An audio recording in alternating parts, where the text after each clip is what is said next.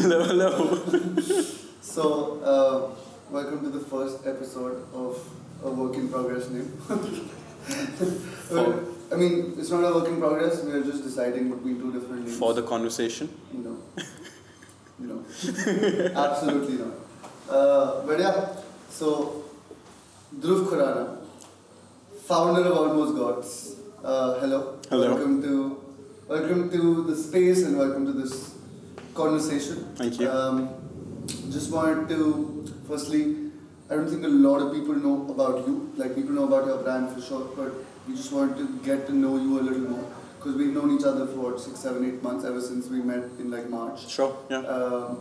But yeah, I think, it's... Yeah, lots happened. 6 months of just absolute madness and then this opened up. So, today we just want to get to know you a little bit more, your personal experience, your journey, and also talk us through like how you built this, how like what is the way forward, what are you doing right now, and how are things shaping up in a world that is severely restricted mobility. Mm-hmm. So it's just going to be a jumble of all of that. 100%. I'll just jump right into it. 100%. I was just asking you, how did we meet? Like, I honestly, I thought the first time we met is when you came here that morning and you were like, oh, this space looks sick. But like, No, either I DM'd you or you DM'd me, and then we grabbed a drink, I think within the next day or two. Oh, right. At Summer House. Yeah, now I remember. Yeah. Now I remember. And then it just fucking snowballed. Yeah, we spoke about everything. Like, we spoke about like college and so on and so forth. Yeah. All the common friends. Yeah. And then we realized how small Delhi is and everyone knows everyone. Yeah. That's the moment we realized how small Delhi is. That's when it finally hit us. No, it's hit us a while back, but yeah. So yeah, we met with Summer House, and then I think from there on, we just I told you about FTC and what we were building, and then when you came here is when we actually spoke. And I think you met Avni literally last month. Thank you for finally acknowledging it. Yeah. Because she told me that, and I was like, right? bro, are you sure? See? Yeah. No, it was ridiculous because Avni and me had WhatsApp each other. We were in multiple WhatsApp groups. We had FaceTime, we had Skype, we had Google Hangout, but we never met. Yeah, no, I know. And then finally setting up the space, got to meet. And only last month. It's been 10 days? Yeah. Today is the 10th, right? Yeah. Yeah, so it's been exactly, we launched 30th, so it's been 11 days. Damn. So yeah, we want to know more about you as a person before you starting this brand, right? So tell me about where did you get your first entry into the fashion world for you? Sure. Where did that start for you, and how exactly did that change your direction in terms of where you wanted to go? Mm-hmm. And was this always planned, or did this just happen? Sure. So to dive into the Dhruv. The Dhruv, the making of the Dhruv Khurana. Making of the Dhruv. So by the time I went to university in Boston, I was at Tufts. And by the time I got to university, I'd already started 2 businesses. So for me, business was always the place that I knew I wanted to be. It was something I deeply cared about. It was nothing related to this world. I was, my first business I started in the 11th grade. I was buying and selling agricultural grains. Interesting. Yeah, so... Just like trading? Trading. So in the 11th grade, I got picked up for this program with Columbia University. And this professor mentored me, and we ended up buying red kidney beans from Uzbekistan, bringing them to Navi Mumbai, selling them here. Moving pineapples from here to Thailand, it became a little fun operation. My other organization was a little something to do with China, which is a little taboo and on the nose right now. No, not at all. Please, what was the other organization about? It's a little nerdy. So I used to play chess as a child. I was a Delhi state player. Nice. Yeah. So you're smart. You can play chess. But you're smart. Would you say you're smart? Women might say I'm smart. Okay. Yeah. So you were a chess player. I was a chess player. And so I started something which made very little sense in retrospect. It was called ICCE, which was the Indo-China Chess and Cultural Exchange. Interesting. Yeah, it was sort of a dual combination of a Model UN program running alongside Right. a chess Mhm. program, and it was very cool because what was it, 2011, 2012, so I was flying between Beijing and Delhi, I was missing a lot of school, and I was staying in That, embassies. what school did you? Freedom. Oh, which one? Malsari? Mhm. Yeah. So you were never there. I was never there and I had constant sick leaves, I had doctor's notes perpetually. And it was very cool because as a kid, you were very intimidated by the world. I was flying to embassies, I was meeting ambassadors. I wrote my Common App essay on how red rooms were, because communist rooms, like if you go to a Chinese embassy, it's Yeah. all red and it's frighteningly red. And I think somewhere that might have seeped in because... Yeah, no, I definitely see that. Yeah. That fucking wall. yeah. Or how much you fought for that wall. Oh god. Yeah. Um, So are you a communist?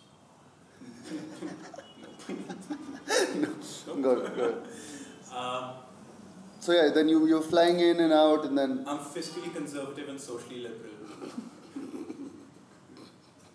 That's what I am.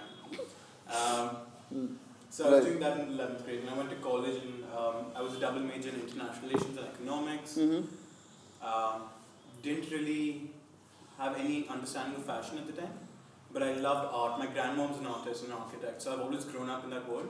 right. And I think going to America gave me the chance to actually walk into museums, interact with, the big guys. You see a Picasso for the first time, you see a Warhol, you see all those things that excites you. And the more time I spent in there, I started finding conceptual art.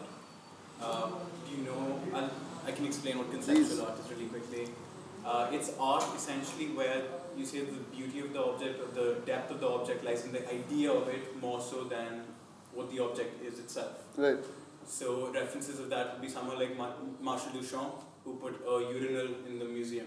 And it's the idea of putting a urinal in the museum, which is so... No, I get that. Yeah, I get it. That's interesting.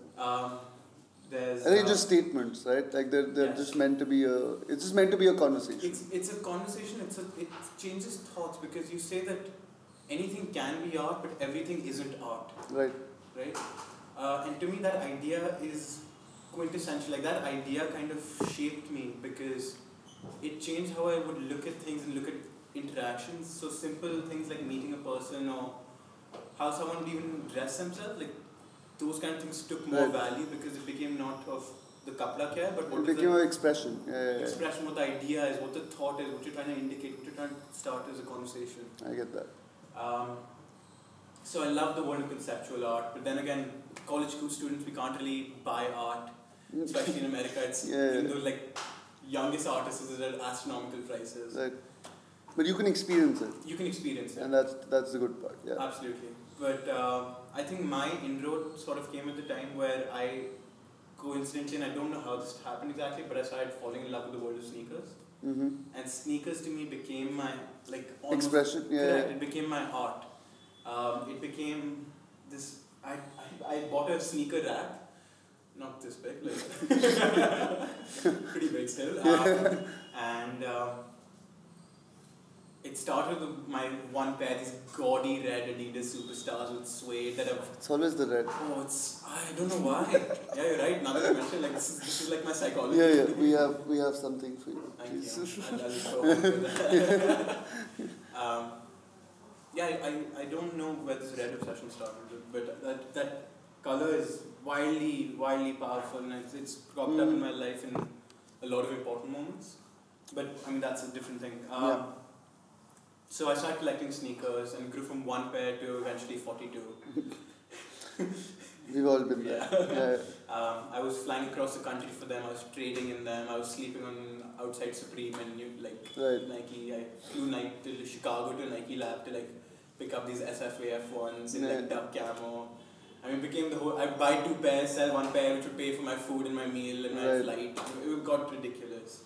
And then the more time I spent with sneakers, I realized that it's not just sneakers, but again, it was that same idea of what cultural thought it can influence, what it means. Because at the end of the day, it's just rubber and leather and suede or whatever it is.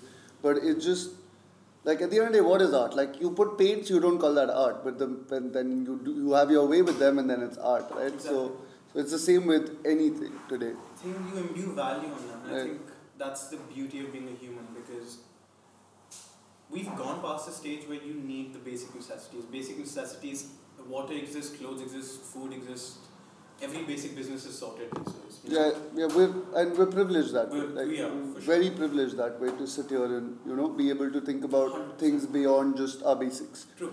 Um, And generationally, I would say we're privileged as well, beyond our Mhm. birth position. Generationally, we've come at a time where human thought has now reached almost this denotive culture, where it's no longer the object itself, but it's what the object signifies.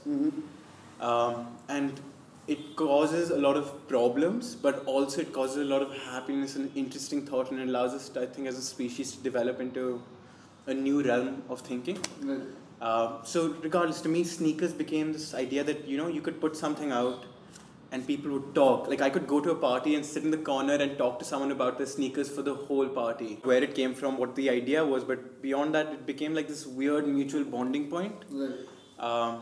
And I don't think I ever saw myself as a creative, but I always saw myself as somewhat of an introvert extrovert. Like, I love meeting people and I love going out, but there are those moments where, like, you don't want to do that, right? Right. And so it became this thing of, like, we're in a party, we're in a corner, and you have the time of your life, because it's this thing that you're bonding about intensely. And then you start going deeper into it. So it starts with an AF1, and you go into someone like Rei Kawakubo. Yeah. And you start saying, oh shit, Rei Kawakubo did this design in '84, and how it, like, creates this impact. It creates these ripples throughout time. It's just the story, right? Like, it's just The story. You learning more about something. A product is a product, but you learning more about all the thought process that went behind it. Absolutely. And then seeing that translate into real life. Like, I can't forget the Comme des Garçons Nike Dunk, which was the one with the clear panels. Yeah. Across, like, just clear panels. And Yeah. it's so simplistic if you think about it, but it made the entire shoe just like a custom piece at any point in time. You could just wear a different pair of socks and it would be a new piece. See, that's the thing. It's just, Yeah. you can appreciate it for the engineering and the thought of that, Right. but you can also appreciate it for everything she's done in her career that led to something like that. For sure. And at some point you realize that physics is important, chemistry is important, gets us to the moon, medicines, take care of us. But stories inspire us. And Right. stories it's the backbone on what all of us have grown.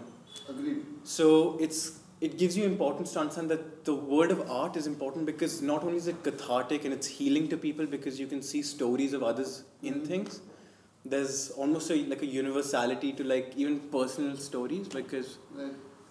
one of my favorite actors, Ethan Hawke, he has this line, he goes, I've played sinners and I've played saints, I've played police and I've played thieves, and I realized while embracing these roles that the human experience isn't that different. Right. And I love that idea, because yes, we all think we're doing such different things, but the emotion We're all we on the feel, same. yeah, we're on the same journey.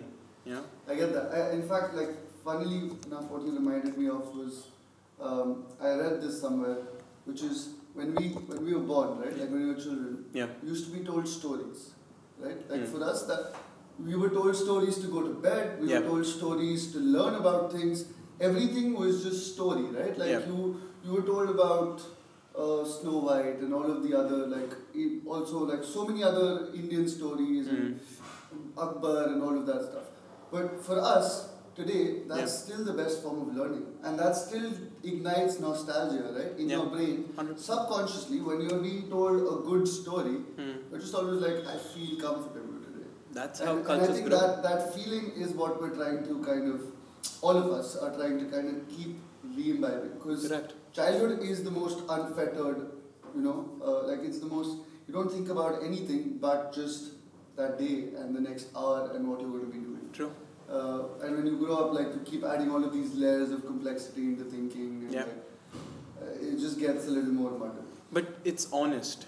Yeah. It's so honest, and it's how cultures have grown forever. Right. Whether you talk about us 500,000 years ago on the precipice of, like, becoming from bonobos to humans, we've always shifted things through this idea of culture. there's almost like a global cultural like storytelling that's happened for millennia that we haven't realized, you know. The idea of a great flood, it comes through with Christianity with like Noah's Ark, but it's also prevalent in Hindu culture. It's prevalent in South America. So clearly something happened which we passed on through the story. Okay. I think there's just I think there's just so many interconnecting points across history which have, because we don't have records, we haven't been able to put the dots together. But now going forward, I think that because we're so connected in the world, I think we're seeing all of these like align today. True. Where like today we're not living in India or we're not living in the States, we're living in the world. Yeah. And the world is primarily online. 100%. So flow of information is at the same pace at any point in time. 100%. If you're connected. Yeah. So I definitely feel there's that monumental shift has happened in the last like 15 years, in which to be able to exchange ideas or even like transact just became very, very, very simple across boundaries, across borders. Yeah. And I think that's what's led to a lot of us starting out and doing what we're doing, because at the end of the day we see what's happening here in India, but we also see what's happening abroad. 100%. And in all of these other countries, and all of those influences kind of seep in. Yeah. Because when we travel, whenever we go, wherever we do. So I think there's a lot to kind of 100%. 100%. I heard this article. I heard this podcast yesterday, and the question was, what is intelligence? And so someone said intelligence is memory, and then this other dude countered it by saying that intelligence is memory. It's context and it's an understanding of a wealth of experiences. Right. If my wealth of experience is the same as yours, neither of us are very intelligent. But if I've gathered I've experienced things that are so wildly, drastically different. If I've done things that you haven't done necessarily, and you've done things that I haven't done, you are intelligent and I am intelligent because that value is different. So what you're saying, like the internet allows for that. We couldn't have ended up in the States, like we wouldn't have ended up in the States if the internet didn't exist. Agreed. Right? I think like the percentage of people going before email became widely accessible was just like people there was, and also like knowledge, right? Yeah. If you were traveling, you knew about it. True. Our parents, I don't think they even knew there was something called Harvard or when they were Harvard to pata tha. Harvard to हमेशा जाए. But like the thought of going abroad for college, the accessibility of it, the whole idea of it. I think we were born in a generation that was a lot more comfortable with that. For sure. As compared to maybe our parents, or I'm not saying people didn't go abroad. Of course they did back then as well, but just the accessibility of it changed over a period of time. Yeah. So I've still not answered your question about fashion. No, please. That's so please go ahead. Yeah, sorry. No, in all of this, just like getting obsessed with this, to me it became this cultural idea of like, is dunya mein mujhe kuch karna hai. Like I want to create cultural influence. I want to like influence that conversation because it might be egotistical almost, but I think it's an artist's role to be egotistical a little bit. To be like, I have something to add to this conversation that can create change or help people. And at the same time, for me, it was very interesting because I didn't know like F of fashion. When I'd go for dates, my friends would dress me up, you know. It was very interesting, and I dated this girl who would like take me to Lazada and be like, this is how you wear clothes, this is how you pair colors. So I'm very grateful to her. Thank you, Aliana. But she's a very good friend now, so it's fine, I can say that. So I get it. So beyond that, I think post-graduating, I knew mujhe is dunya mein kuch karna hai. I really want to do something experiential. I want something that involves storytelling, something that can create almost a narrative ripple globally, as you said. Almost. And so eventually stumbled onto learning how to cut patterns, learned fashion, started deeply understanding designers, started understanding from, I think the base up, we start from even a thing like a Chanel or an Hermes to, you make your way up to Maison Margiela and Raf Simons, then you get to streetwear. Like these are so many layers to this world. So you start appreciating that. And in India also, like you see a lot of Indian designers doing their own thing. Sabyasachi. There's so many. There's so many. The way they display like Indian fashion is completely different Totally from what we different. see. And I think that's like having I see that in your influences in some way, shape or form for sure. 100%. Like the way some of the imagery is done, the way some of the, even the designs, like some of the weaves, some of the fabrics. Yeah. I see that influence for sure. My granddad's an army general. Like, that's the world I've grown up in. If I wasn't up at 6 a.m., he'd close my nostrils and wake me up. So I'd wake up gasping for air. Yeah. So with him, I think there's a natural love for India that's there, but it's amplified because there's a pride in India. Right. A lot of people, it's kind of become this thing, especially with our generation, to be like, oh, I don't like Delhi, and Delhi's this and Delhi's that. And yes, we have awful pollution outside. Mm-hmm. But man, like, our country is roaring. There's so much stuff happening here. There's so many things which still need to come out, right? Like there's have to be explored in this new context. Yeah, for sure. And I think people don't realize that there's so much more to, like so many more people who have to be introduced to what we're doing here. Yeah. So, I mean, Thank you. coffee. For the coffee. For the coffee. But yeah, For the coffee. soon. We're getting it here soon. But yeah, I think taking that idea of India and mashing it with ideas is where I see also almost God's coming in from. And Yeah. I love that. I do. Thank you. Cool. I think we know how you got here. So,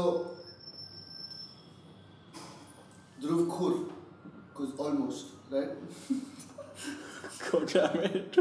So like, why the name Almost Gods? Did that joke take you 6 seconds to come up with? No, I did it for the culture. But like, why the name Almost God? And how the name Almost God? Like, what? Like, I mean, where does the process of naming start for you, and how does it end at, say, Almost Gods?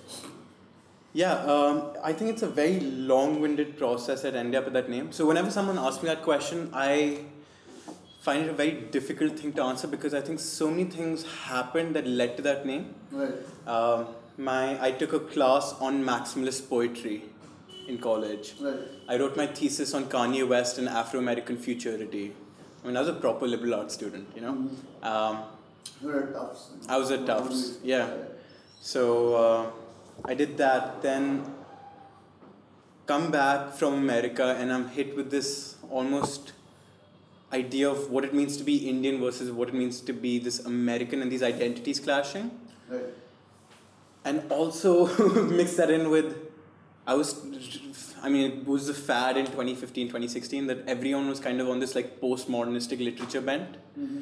I was reading very heavy like Camus, I was reading Heidegger, I had these incredible Japanese professors who had turned me on to the most depressing Japanese philosophy on the planet. Murakami? Yeah, he was my professor, so ridiculous stuff. So the more you get into that world, I think Almost Gods, I would say rather than me coming onto it, we sort of found it. Because Almost Gods can be looked at as a postmodernistic idea to be like, the playing field has sort of leveled out. God and humans are now currently existing at the same level. We're having the same conversations. Right. You can look at it as almost a Neoplatonist idea of a conversation of what it means to be God. I'm sorry, this is my liberal artsy words coming out, but that's how I thought about it. Like the conversation of an ascension to the status of God. Mm-hmm. That was important. And also it was a celebration to be that, humans, look at the amount we've done. The stupidest way I can frame this, and I know how stupid this is dinosaurs were here for fucking 60 million years. They didn't go to the moon, Like, we've really, whether it's been through the consumption of psilocybin that's shaped our brains through the years, or almost like this civilizational movement that's happened that's led to like a cultural ingrowth and a development of intelligence. Mm-hmm. We've done so much. So yes, it's easy to say that humans have screwed up the planet and humans have done this, but man, we've done some incredible things. Mm-hmm. We sit today on the shoulders of giants. Like that's, our culture today rests on people who have shaped everything we see around us. Mm-hmm. So to me, it's I want almost gods, and it became this idea that I wanted to create a communion of these people coming together, of people who are game changers, who aren't just talking about, who are doing that, who are creating that change. And yeah, we They're that almost name. gods, like people who are Correct. wearing almost gods clothing are almost. Absolutely, God. you're Yeah. always striving to an ideal, I get that idea. right? So it's humbling, but it's you're pushing always. It's also a statement. It is a statement. Like, because you're calling yourself almost God, which is a statement for sure. 100%. And it's unabashed. So that's how. And when you stumbled on it, you were just like, this is it, or did you have other name ideas as well? Because I remember when we did it, we had like 200 names. You did? Like a fucking Excel, like, because copyright and all of that shit. Yeah. So yeah, like for you it was just like it's almost God, there's nothing else. I know. So we definitely, like, I went through the list. I think the name probably came before the brand, or the idea that we even want a brand. The name came first. And as soon as I stumbled upon the name, I have this habit that I book domains as soon as I find a cool name. So I saw the domain was available. I saw the company registration was available, obviously, because who else owns a company called Almost Gods? And booked it immediately, didn't know what it was. And it took shape, It started with this ridiculous idea of an experience based around foods and the senses and celebrating that. Mm-hmm. But it grew to this thing of being like, we can be so much more than that. You can encapsulate those ideas and those identities within a larger platform, larger umbrella of Almost Gods. So when did you start? What year was this? So this was 2018, March we launched, May, whenever Homegrown was. Homegrown in Delhi. Homegrown in Delhi. Yeah, Edgy Street. Edgy Street. Yeah, I remember that. We weren't here for it. You were in college? Yeah, I was still. I was about to graduate. You were about to graduate? Yeah, so I graduated in April. Yeah. So you so that was when you officially like put it out to the world. But when did the work start on AG? Because I know it takes. Oh, it took forever. Yeah. And especially from a kid who. So I was a double major in international relations and economics with a minor in entrepreneurship and arts. Mm-hmm. There's no word fashion coming into this mix. So I had to learn fashion, which took the longest time. And I think maybe 3 days after we had the name, we had the first t-shirt out. And it was awful. I keep it with me, and I'll always keep it with me for nostalgia's sake. Right. But it's... Oh, maybe I'll release it in like a collection like 20 years from now. It's just like a one of one. The legacy piece. Yeah. I'd love to do that. A retrospective at the MoMA. Woo! That's where we're aiming, huh? Yeah, for sure. So, 3 days later we had the first piece. And I said, this looks absolutely awful. I don't want to wear it. No way. And you said that? Yeah, man. It was okay. There was nothing special about it. It was some embroidery. Was this the logo? No. And the logo took us a very long time to stumble onto. The hands, again, it's, I know it's been 2 years, but so much has happened in 2 years that it almost feels like I don't know how we stumbled onto the logo and how it became red, and why the red kept seeping into it. Mm-hmm. But that red was so powerful. So red found its way in, and I think our first piece that we actually really designed for Almost Gods was the Garden of Earthly Desires jacket. Right. I learned how to knit jacquards, and so I sat with the jacquard designer, we made that net, we got it produced, and it was meant to be nostalgic, it was meant to be modern, and that piece took us 6 months to make, just that. And once we had that, then the yellow hoodie took another 3 months. Yeah, because when you go into the actual making of it, it's just like every single part of it needs to be at the level that you want it to be. Absolutely. So I get that. I get that whole, because so this is something that everyone, like all of us face when we're creating things. Yeah. It's just like, we want it to be just right. 100%. And even like 1% left or right just makes us feel like something incomplete.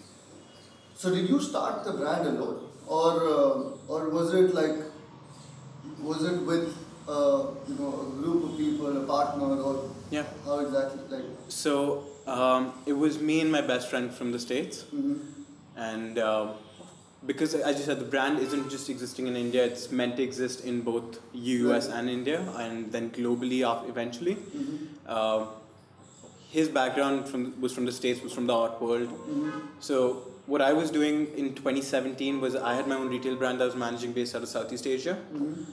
And he was managing a virtual reality art gallery in Chicago. Very interesting space.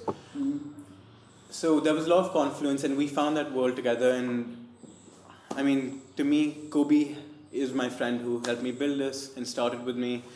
Now he's unfortunately been dealing with other stuff, so he's currently not in the brand anymore.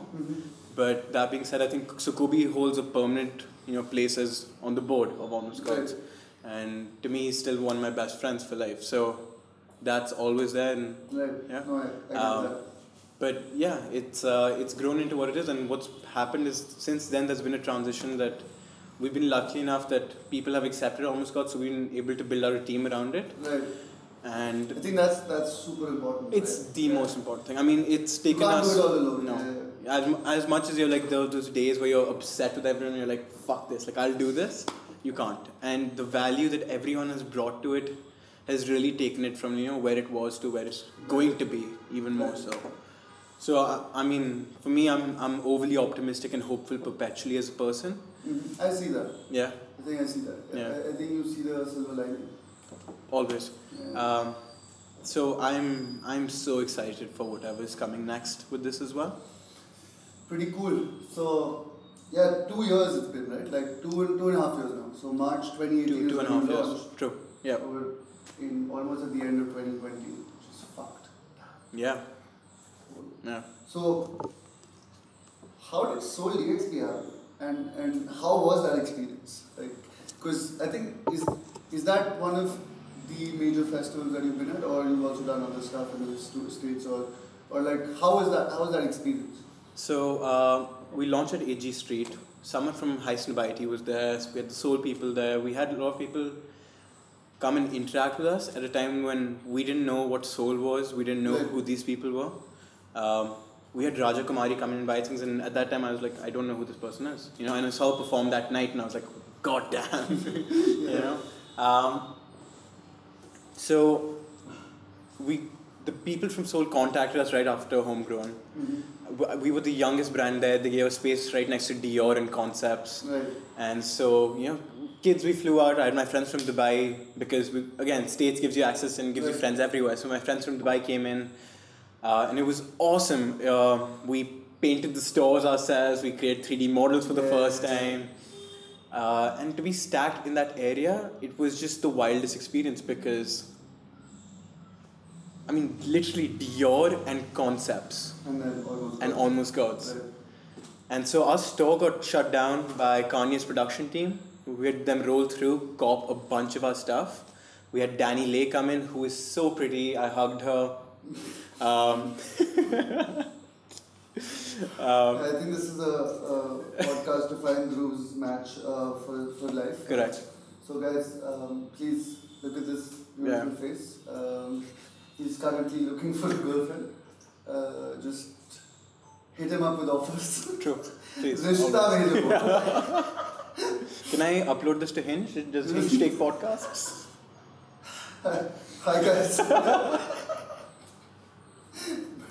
But yeah, so you're next to like all of these people. Yeah. And all of these people walk, and I think Soul DXP as an experience is fabulous. So like what they do, the entire team is super helpful, super organized. Oh, it's crazy. And we got into like this Gucci after party, which like we snuck our way in. Yeah. We had ASAP Rocky come through. He just literally called Soul up like 10 minutes before. He's like, I'm in Dubai, I'm coming through. Just as an experience to have someone like that walk in and perform. Right. Unreal, and we all were dead. We were exhausted, but just that vibe and that world. Right. I loved it. It does get hot. It gets so hot. It gets so hot, and then you have to walk like. I was wearing this, dude. I was walking on Seoul wearing the red hoodie in Dubai heat. Oh man. And the next day I was wearing the long jacket and the shorts. I was sweltering. This is what Delhi prepared me for. Yeah. This is my training in Delhi by 50 degrees Celsius. I was like, this is what I've been preparing for. So you did Soul, and then interesting. Like that's because the experience in terms of you don't like. Of course, you were hoping that people from other cultures accept your idea. Yeah. Because that's what you also want to grow the business and you want to grow numbers and you want to make sure you're as globally available as possible. But then the actual experience of seeing people accept your ideas is there's nothing better than that. It's not only accepting ideas. It's interesting to say because you also see people reject your ideas. Of course. Right? And me being the artist, me being the creator of a lot of these things, it's like I wear my heart on my sleeve. Being in that position, I hate being in my stores, like even for my other retail brand or for this. I hate being in the store sometimes when sales are happening because I see people walk in and people are brutally honest. Like they'll walk in and go, this is fucking stupid and walk out. Or be like, oh, I love this thing and interacted with it for 20 minutes. Yeah. And these emotional swings that happen within the span of like 30 minutes, which, like Kendrick has a song called Fragile. And he just goes, he has this whole thing about like how artists are fragile. And it's just, god damn, man. People are judging you and they don't even acknowledge that they're judging you. And I do it myself to other people, I walk into stores subconsciously, it's human. When you do it, you just don't think like it's a big deal. But, Absolutely. But when you're on the other side of it, Ooh. right here. Oh man. There was this period in Seoul, I think the first like 3-4 hours we hadn't sold enough. I was just so upset. And I remember I was like, Kobe, you take the stall. Like Kobe was handling the marketing, but the clothes were mine. So the rejection almost felt personal. Right. And I walked off to the taco stand. And I see Divine and Raja Kumari there, start hanging out with them. And I was like, मैं stall पे वापस नहीं जा रहा. And then Kobe called me like, where the fuck are you? And I was like, why? He goes, there are people in the stall. And I just remember like running back there and we sold out on this in Dubai. I mean, to me it was like Dubai heat, who's going to wear this? But every woman who had a burqa on wanted this. Right. Which I was like, this is the coolest, like, what a interesting thing. Yeah, so... I don't think you planned that, but it just we didn't plan happened, it at all. We had to ship extra pieces from here, from Delhi to Dubai. I mean, it was awesome. I loved it. Like, I'm so excited. I'm hoping that Corona settles down and we can do Seoul again. Because I've been talking to Hassan and it's just, we need to go back. Yeah. Yeah, for us, like, I agree. I think even if you're not presenting there, I would just love to go to Seoul. Just because I love the team, I love the work that they do, and I love how they've set this out in the middle of the desert. Just like unreal. It's fabulous. It's like so D3 cool. and all of that. Yes. It's too good. Yeah. D3, Dubai Design District. Yes. Yeah. Just too good. Okay. What's segueing into some like personal stories? What's the craziest fucking story you almost got? Like what is it that you got into and be like, can't believe this fucking happened? Like I can't believe I was like me starting this brand would lead to me being here or at this point in this day.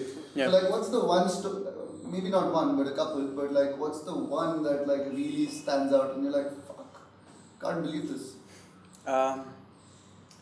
So I'm not going to touch on like the crazy things that have happened with it because I can touch on a few. I mean, it starts with little small things with, I'll hit three. I'll hit the degenerate, I'll hit the inspirational, and I'll hit my personally satisfying. Mm-hmm. Let's go with the inspirational first because first PG, family friendly. I was at this party and I was talking to this lady who's an interviewer at a university. And I told her what I did. And she goes, holy shit, you do Almost Gods? And I said, yeah. And she goes, I was interviewing a kid. And I asked him, what's a brand that inspires you? And the kid talked about Almost Gods in his college interview. Which to me was just, I mean, I was, I was like, mera kaam ho gaya, you know? So that to me it was a small moment, but it was an insanely powerful moment that I think I feed off to this day. A degenerate moment would be our business cards, which I'll send you a photo of because if they're not here, we have fairly interesting business cards, so people tend to take those. So we've had people sell our business cards on eBay. Shruti from Space Biscuit is my favorite person in the world and is absolutely just insane. She has done the weirdest things with Almost Gods. I think you showed me the screenshot of that. Yeah, I saw that. So, but weird things have happened where people have sent us Insta DMs just cutting coke with our good business cards. Which, you know... Honestly? Sure. Cool. Yeah. Content. Almost got. Yeah. If that's the energy we're getting, dude, I'm there, you know? Yeah. And then I would say for me personally, the most satisfying thing was, so Snell, who's become a friend of the brand, he's Kanye's engineer on, he did The Life of Pablo, he's working on Tiana Taylor's new album, he's working with J Balvin, and he's someone that we like really see as someone who's extending and representing the brand in a very big way in America. Mm-hmm. And I love that connection sort of has become so strong over the last year and a half. Like I'm talking to him and he's like sending me Instagram in the studio and it's him and like Kanye chilling, or him and Balvin chilling, and he's making music wearing the yellow hoodie. He's making music wearing the Last Supper jacket. So it became almost cyclical to be like, that music inspired me to do this, Right. but like that's somehow And then seeping it's that going energy back. in. Yeah. So just to see that is the day he rolled through and they closed on the store. That night, me and Kobe closed the store. We pulled up a curtain and we like threw on Graduation, and we just danced like maniacs in the store. Just ran around a little table and we were just like pumping, and it was the most satisfying thing. Mm-hmm. So so 3 big things to me personally that meant a lot, Interesting. including the cocaine thing. So I think this is a little more into personal experience for you Yeah. while doing this, because it's not an easy work, right? Like, as much as from the outside it looks all fucking like glamorous and Yeah. it's fun, and because I think digital media has made us all a little like the outside perception of things is everything's rosy and things are great, but the internal part is you're struggling every day, right? Yeah. Like you're fucking going loggerheads with your designs, with your marketing, with n number of things that are happening while you're running a company. Like some customers like sending your stuff back and like all of that stuff happens. Sure. So just coming from that, Mhm. what is one thing that you would wanna what is one piece of advice that you would want to give to your previous self 2 years ago? Which you just like, and so this is something more also towards like young designers who are starting out, Yeah. or someone who's just starting to build a brand. Hmm. Something, if they heard this, they'd be like, okay, great, I think that's something I should cling on to. But also for yourself, right? Like, what would you want to tell yourself 2.5 years ago when you're starting out? Just literally like, Sure. no, like not an epilogue, just one single piece of advice. Don't do this or do this. Sure. So I can split that into 2 halves. I can say one is a business and then one is a designer. Right. So while I got my first start in business when I was 16, my first, I would say brand that wasn't so self-contained was Batchpack, which is my brand out of Southeast Asia. Right. And there's something that Elon Musk said, which I saw retrospectively, which I wish I'd seen earlier, but I'm actually not sure if I should have. He said that being an entrepreneur is like eating broken glass every day and staring into the abyss. And it is, because every day is the worst day and the best day. Right. You're connected to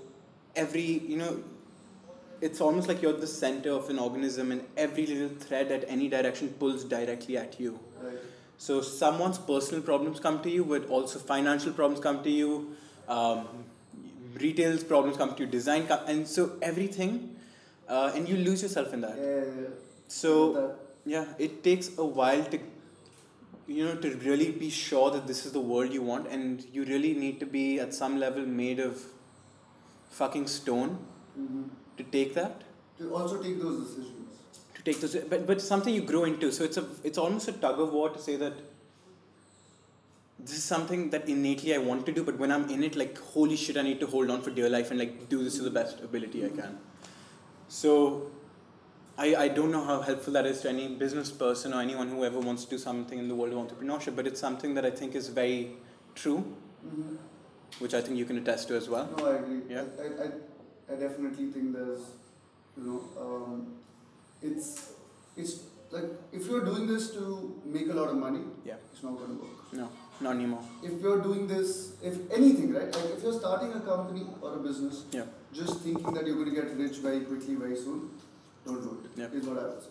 But yeah, like eating glass and staring into the abyss is, I would say it's an apt analogy because it's like it's fairly depressing, but there is a slight, like you're always fighting. Yes. Yeah.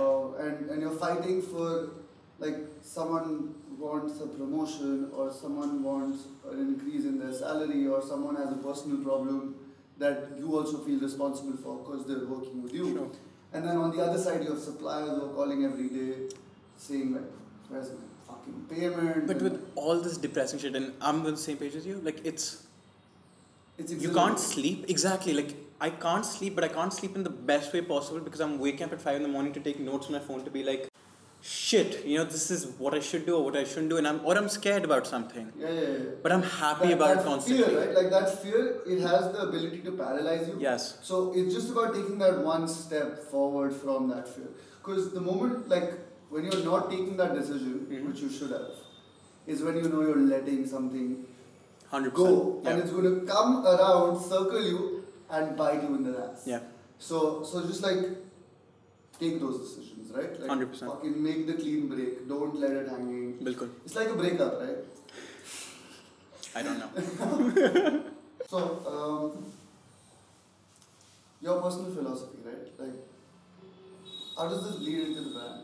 And how, also, is there a vice versa? Does the brand have an identity of its own that kind of also bleeds into you? Or, how, like, because I know you're like this almost militaristic style of person, like you wake up at 5 in the morning, you're off to bed at 9 and all of that stuff. So, like, how does this bleed into, Well, not 9. I mean, 10? Thumb मैं cool हूँ. Debatable. I drink beer. Debatable. Thanks. No, I'm just kidding. No, I almost got this still in its infancy. So at this point, even with people coming in, I am almost Gods. It's one and the same. And It what's just felt like this power, like when you said that, I am almost God. yeah. It's like, See, aren't you missing that camera right now? I can do that right there for you again. I am almost Gods. Thanos. this guy comes in a red fucking hoodie. Yeah. Everyone's got red hoodies on them globally. No, it's one and the same, and I think there's a respect for structure, but there's a respect for culture, and there's a understanding, there's a confluence of the two, and the two aren't separate from one another. Mm-hmm. I appreciate regimes, and I appreciate that things have to work in systems. And I think that there are a lot of systems that have been set up globally that do work well. But I also feel there are systems that can be restructured for the modern day, because Right. post 2007, every kind of thing we took as a given has been blown up, and 2020 has just accelerated that process even more so. So Almost Gods directly ties into me. However, again, egotistical it is to say that. But does it also affect your personality? Like, I'm discovering myself through the brand constantly. I'll make a design decision. I'll make the marketing team comes up with something that impacts me, and I'll be like, why is this impacting me more than anything else? right. We're talking about now finally that we've got this physical presence in Delhi. This has been the biggest. Like, I can't tell you how excited everyone is, because finally we've got a space to start doing things in our community. Right. Dubai ho gaya. We've been lucky enough to do Nordstrom's in New York. We've done pop-ups in Southeast Asia, but this is home, and everything needs to start here and start properly. And Corona's sort of given us a chance to really sit back and be like, this is the scope of things we can do, and it's so much bigger. Right. So the last few months has been so much learning, so much thinking, so much introspection, both as a brand and as Dhruv. Yeah. So it's very cool and very exciting. For sure, I think for people like us who've been able to kind of be safe, sit at home, Yeah. Think about things like business continuity and so on and so forth. I think that's privilege. It absolutely. And for us, I think it's been a very introspective time, and it's been tough in phases, right? Like, because you start questioning everything in your head, and you start thinking about why, why am I in this position, and what is happening, and why can't we step out of the house, and so on and so forth. But it's also led to a lot of self-discovery. Yeah. For a lot of people, I'm good at this. I'm terrible at this. True. I could have done this better, and so on and so forth. 100%. So I think 6 months of just everyone getting, to a point where, of course, driving themselves crazy, but also coming to a point where they're accepting a lot of things about themselves. True. Introspectively. True. And it's been tough, but it's also been an eye-opener. 100%. No, maybe like long run this turns out to be the best thing, where humans just tend to become happier. Like you hopefully everyone has kind of stumbled onto something to be like, this is something that gives me true joy, and this is something I'm happy to cut out. Right. And I was reading somewhere, Gary Vaynerchuk, now that I think of it, he said that industries were built for profit, but now industries have to be restructured for happiness, which I think is so true, because we've hit base level profit in everything. We can make money on things. You can sell rocks today and make money. You can sell, if you're smart enough, you can sell the stupidest thing. Mm-hmm. But now the question becomes that how do you create something of value that provides happiness to the people around you, that provides value to people around you, that improves their lives but also improves your life. You don't have to chase money anymore. Right. And I say this out of a place of privilege, I recognize that, but also I hope that extends beyond that at a certain level. Understood. When we told you, okay, we're starting this fucking space, and what are your thoughts on it now that you've seen it come to life? Yeah. And what are your thoughts, of course, coming on board here, did you have any second thoughts? Were you like, I don't know what's going to happen, I don't know what this is about? And also now that we're here, tell us a little bit more about the Almost God space that you built, the idea behind it. Because I think even for us, and because everything happened in the space of a week, and we were all zoned out into n number of things that we were trying to finish up. But just tell us a little bit more about you coming on board, and then the space that we built. For sure. I think FTC, from the moment we grabbed beers at Summer House, it was almost a sense of possibility. Right. It was a sense of excitement. Then to come here and see the space, and it's in a neighborhood where you won't expect it to be, which I think makes it almost more exciting. It's like a sense of discovery and a sense of stumbling onto it. And as I've seen this place progress, and work has been going on here for a while, but Corona caused its problems. Right. But I've seen this place really develop over months, from literally girder rods being here to all of this being built. Yeah. It's been so exciting. The night before that, oh god, dude. The energy of every brand being in here, Right. it was the greatest thing, because we have our WhatsApp chats, right? We have a group chat. We do the Google Meet and all of that. But to have everyone together, and people who are on a similar journey as you, people who are talking about the same thing, who care about very similar things as you, Right. man, personally, I was so happy to see Jay, Shruti, the TOEFL team, everyone's coming in Confluence. I've never met the moral science kids. Can't call them kids. Yeah. I call everyone kids. But just this space. So that energy, and then contrasted with everyone was pushing to get this place ready. And your team, holy shit, dude. Kudos. Honestly, I keep saying this, and I don't think the strongest asset you guys have is your team, Amber. I've told my team this, I was like, be like them. But the work that everyone was putting in, and there was ownership in everyone, and there was care, it was awesome. So to me now, where FTC stands, it's so exciting, because for us, our studio is 10 minutes away from here. Right. We can get in a car, come here, set up, and really start doing some incredible things. Right. Everything that we've had painting up in our head. Right. All of those things, are you like, where do we do this? Correct. is where this space is. Exactly. And for sure, I get that. And about the point that you made about our team, I don't think we'd be here today. Yeah. Avni and I, we'd be here today doing what we're doing if we weren't lucky enough to find the right people and then to be able to have them on board. Yeah. Because at the end of the day, what we do is we ideate, right? Like we ideate and then we conceptualize and then we create a roadmap. The actual execution, we can't do all of it by ourselves. Of course. The actual building of this, that's something I personally handled because I knew if You I didn't lived do here. it, You lived here for months. yeah, if I knew if I didn't do it myself, I wouldn't be happy with the final outcome. There's a secret hole in the wall where Amber hides his clothes Yeah, and that's where I take showers and live. his girlfriend finds it a bit cramped, but it's What fine. girlfriend? Sorry, we're finding him a girlfriend as well. Double Hinge profile podcast. No, fuck no. No, you're too artsy. but yeah. So yeah, we wouldn't be here if it wasn't for the team. Yeah. For sure. Yeah. So I think this is for the team to know that. Because I mean, we say it of course, but at times it's better to reiterate. My favorite thing about Amber is I think there's so many layers to him and he keeps opening up very slowly.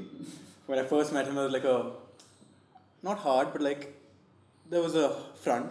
Right. And then slowly to get to know him, he's so emotional, and to see him drunk is one of the most fun things in the world. To see him drunk and dance is awesome. I bring the moves up. Yeah, and then to see you like this, honestly, I've really, really fucking grown to appreciate you.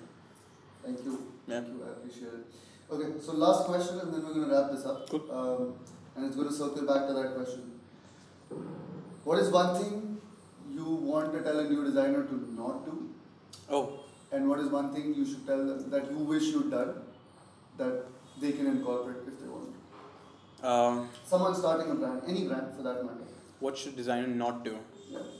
Well, I'm gonna double negative this and be if the fact that you can sleep every day and not wake up at 3 a.m. thinking about this shit, if you're not that into it, then don't do it. Because there are enough people who are so crazy about what they're doing and who love this and who are just perpetually thinking about this and want to create some kind of leave a cultural footprint in this world. If you're not those people, then don't do it because you'll get swallowed alive. Mm-hmm. And at the same time, to know that you come in and you will find a community here. There will be people who understand your language, your vernacular, your design language, your understanding. There are people who will see where you're coming from. So to do it almost without fear and to do it, because there is a broader community both in the customers and that community, and as well as the brands who will learn to accept you. It's really, I think it's the one place that I love this world, because what other place would someone sit in an interview and I can wear a 656 hat, I can rap Almost Gods, I can have Asics and Adidas on the wall, and it's so many things, but there's an acceptance and there's almost a love, right? Appreciation. Yeah. This is my hinge. So there is that waiting for you. So there is a lot of strength to be found in this world, in this community, but also don't do it unless you're willing to go balls to the wall with it. Mm-hmm. Yeah? And what is one thing you wish you had done? And this is just something like Sure. you know, when you retrospectively look back, you're like, I wish we could have done more with this. Yeah. So what is that? So this is not going to be a big thing, it's going to be a very dumb thing. When Almost Got started, it was never meant to be a brand. It was meant to be a project, sense of expression between two kids, to be like, this is something fun, something that we care about, something we want to be involved in. So we used to do this really dumb thing where we used to delete our Instagram followers. We deleted 4,000, 5,000, 6,000 followers over the last few years, which anyone we didn't find cool enough, we would delete. What do you mean by that? What do you mean cool enough? We were children, to be fair, when we started this. There's 3 years, a millennia ago. Yeah, guys, don't delete your Instagram. Don't delete Instagram followers. We would open followers, we would study their profiles and be like, are they cool enough to be following almost gods? And if and I the think answer was no, then you would we would delete people. So if anyone who made it through that cut, congratulations. But I think with that, we grew out of it to realize that that's when it became a business, that's not how a business works. Yeah. And if you want to truly grow a community, it needs to be bigger and more accepting than that. Inclusive. Yes. Inclusive is a word. Yeah. So yeah. So yeah, last piece of advice from Almost Dhruv is to not delete your Instagram followers and make sure you keep growing. Correct. But yeah, thank you. Actually, maybe one more question. So I see you live in Dr. Martens now. I do. If Almost God had to do a footwear collaboration, would it be with Dr. Martens? So. Because then, like, we'll make sure we tag them somewhere and be like, hey. Oh really? Yeah. I was going to name 3 brands, so then I'll Please just go for it. You know, if you can get me Dr. Martens, I'll say Dr. Martens only. So I would say I have 3 brands in the world of footwear that I would love to collaborate with. I hope this doesn't come back to bite me in my ass. Nike, because Nike is the cultural center of the world, and when you've done Nike, you've made it at some level. Number 2 would be Comme des Garçons. If I could get anything with Comme des Garçons. I mean, Rei Kawakubo is a hero of mine. So there are brands I look up to, which include Gentle Monster, Doublet, Bodhi. But the designer, the monster that I think created this world that we live in, who created someone like Kanye, who's defined an aesthetic of our generation, is Rei Kawakubo. And she's about to die, so I'm terrified, but man, I would love to just have something in the realm of Almost God's ex Comme des Garçons. And then, like you said, I live in my Dr. Martens. My best friend got me these from the States in Jan, and I think from Jan to now, I have only worn these about 3, 4, 5 days. When I've worn other sneakers. What? Matlab, like, non-corona, non-lockdown days. Yeah. And what I love about this brand is the idea of workmanship. It's the idea of storytelling. Dr. Martens hasn't evolved in its ethos much in the last 150 years, and they create these incredible quality products, which I feel smarter for wearing these. I feel better about myself for wearing these. They workmanship. They last forever. It's a cultural identity that I associate with myself for wearing these. So, this Comme des Garçons, Nike, those were the 3 brands that I would love to do something with. Perfect. So, if anyone from those brands ever watches this, please reach out to Almost Dhruv and do an Almost collaboration. Do a collaboration. Almost collaboration. Alright, I think that's it. We got a lot of great content. Thank you for taking the time, bro. Of course. And I'm sorry for being late. You're fine. Not acceptable. It's fine. But yeah, especially for someone whose grandfather is in the military. But yeah, thank you so much, bro. Thank you. I really appreciate it.